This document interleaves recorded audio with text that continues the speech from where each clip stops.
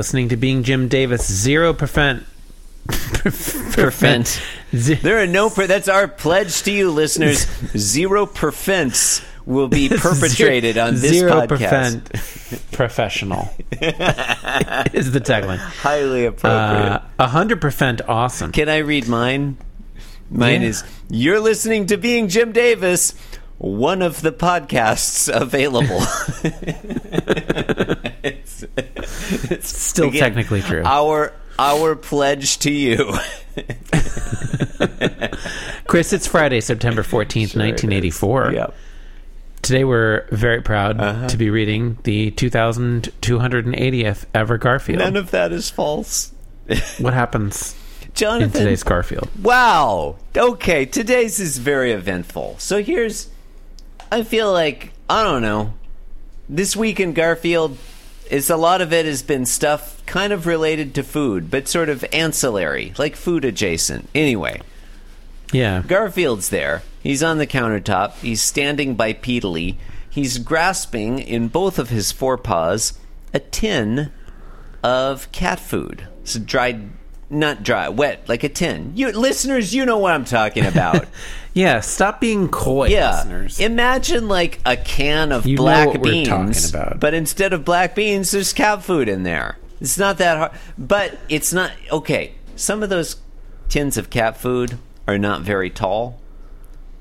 Picture this one. Yeah, this is a full size can of cat food for a cat with a man-size appetite. If you're a cat, this is like a regular, soup can or something. Yeah, it's regular for a person, but for a cat, it's a hearty meal. For a cat, it's enormous. Are you a cat with a human-sized appetite? Try our can of food. Anyway,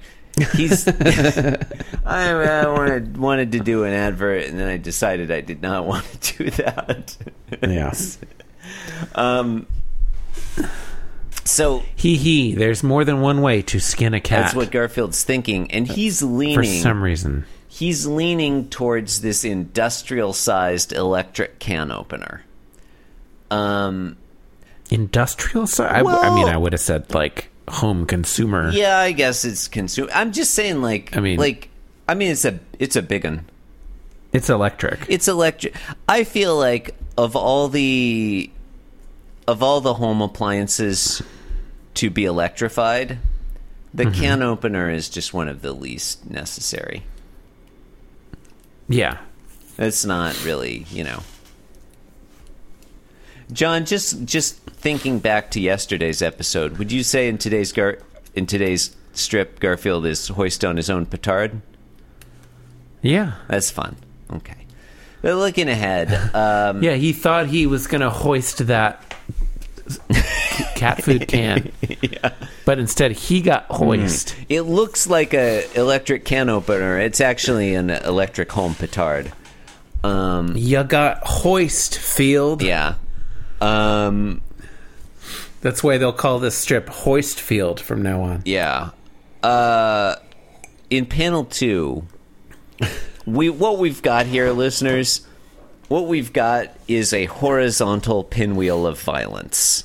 The can opener is doing a violence on Garfield. It's saying, "Whirr!" And Garfield's whizzing around in a circle horizontally. 2 points on that. Number 1, Jonathan, I guess we could call that a merry-go-round of violence. Number 2, makes me think, have we seen a pinwheel of violence recently? I feel like there used to be just pinwheels of violence aplenty in Garfield. I feel like we saw one a couple weeks ago. They happened all the time. I feel like we don't see them hardly anymore. I could... do you think... You know what? I already have them on this page. I could just scroll up. Do you think Jim Davis decided they were too hard to draw? Oh, yeah. I remember what, the one where... Go on. One where he uses Pookie... Stretch. Mm-hmm. Stretch is the chicken. Stretch is the rubber chicken. He used Stretch as like a weapon on Odie by putting an apple in its mouth and then stomping on it. I do remember that. That's fun. But that's not a pinwheel. That's not a pinwheel of violence. That's just, I feel like just we good haven't. Old-fashioned violence. Yeah, I guess there is. There was a period, and I'm not saying that I will never do this, Jonathan, but there was a period a couple years ago when I don't know, I guess I had like a little bit more free time in my life to an extent where this seemed like a plausible undertaking, where I was like, yeah, I'll start an adjacent podcast, which will be a one of those real play role playing game podcasts, and I'll create a version, a Garfield role playing game, based on like Dungeon World or whatever. Sure. Yeah. But all the characters are Garfields or related. And in that... Are Garfields. They're like cats or whatever. Yeah. Some of them are dogs. Some of them are, there's different kinds of people. You have a John type or a Lyman type. Anyway. Sure. Lyman type, one of the common moves in that situation would have been called Pinwheel of Violence. So, you can do your Pinwheel of Violence move on a character. Well, that's just an unrelated... Or you could do it sideways, and it'd be a merry-go-round, like you said. Yeah, this anecdote added no value to the podcast experience. Well, I'm sure it'll get cut out then. It's hard to know. In the third panel, Garfield is thinking, how prophetic. Yeah. And he is bending over. He's collecting hair, it looks like. He's all of his hair was removed. Yeah. Now and the tin of cat food is there, and it's kind of sort of open but also smushed up. Yeah. And it's like the process of worrying the can opener tore all his hair out, which is awful. Which is awful and doesn't really make sense. Yeah, I have two thoughts on this this final panel, Jonathan. Mm-hmm. Number one, it doesn't really work because the line is there's more than one way to skin a cat rather than there's more than one way to shave a cat. In panel 3, thank goodness, Garfield retained his skin. So, number one, this doesn't quite work, in my view. Yeah. Number 2, Garfield's hairless in this panel, and it's gross, and we don't like looking at it. Do you think that he's sort of hunched forward, picking up his hair with his right hand, and in his left hand he's got a big old mound of hair that he's holding sort of in front of him. Do you think that Garfield's body position in panel 3 is it's been strategically arranged? Because he's naked, and if he were standing straight up, we would see his genitalia. Because he's got no hair. Yeah, his entire lower torso and upper leg conglomeration is behind his hand, isn't it? Yeah, I feel like Jim Davis did that deliberately so he wouldn't have to draw Garfield's, cat penis. His unmentionables. His monster dong. Wait, unmentionable? Aren't unmentionables... Isn't that just underwear? Am I wrong about that?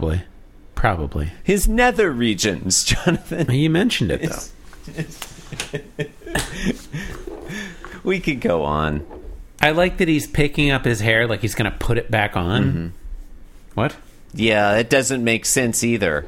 It's all the more reason that I think the real reason he's hunched over is so that we won't see his, see what he's got packing down there. His enormous Johnson. Yeah, I indicated before that it was a monster dong, but I'm not here to say what kind of genitalia Garfield has. Who's to say?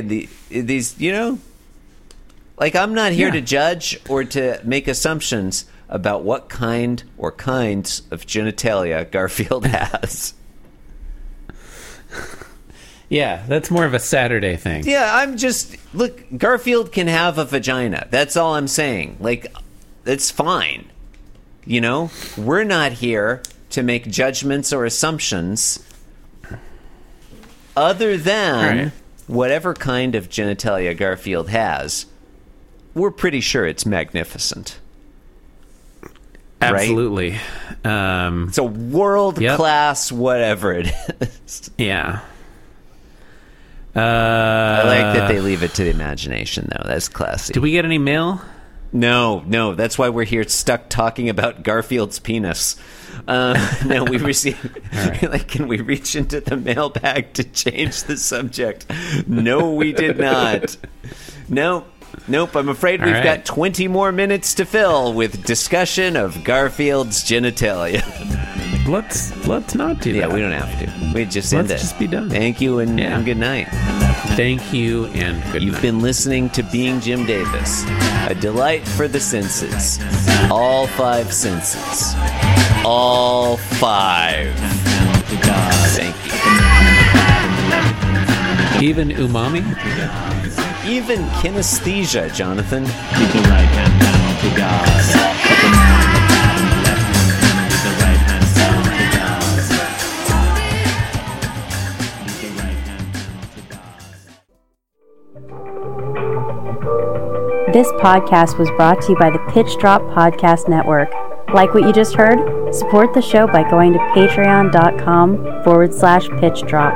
And while you're at it, check out pitchdrop.net for more of this and other shows.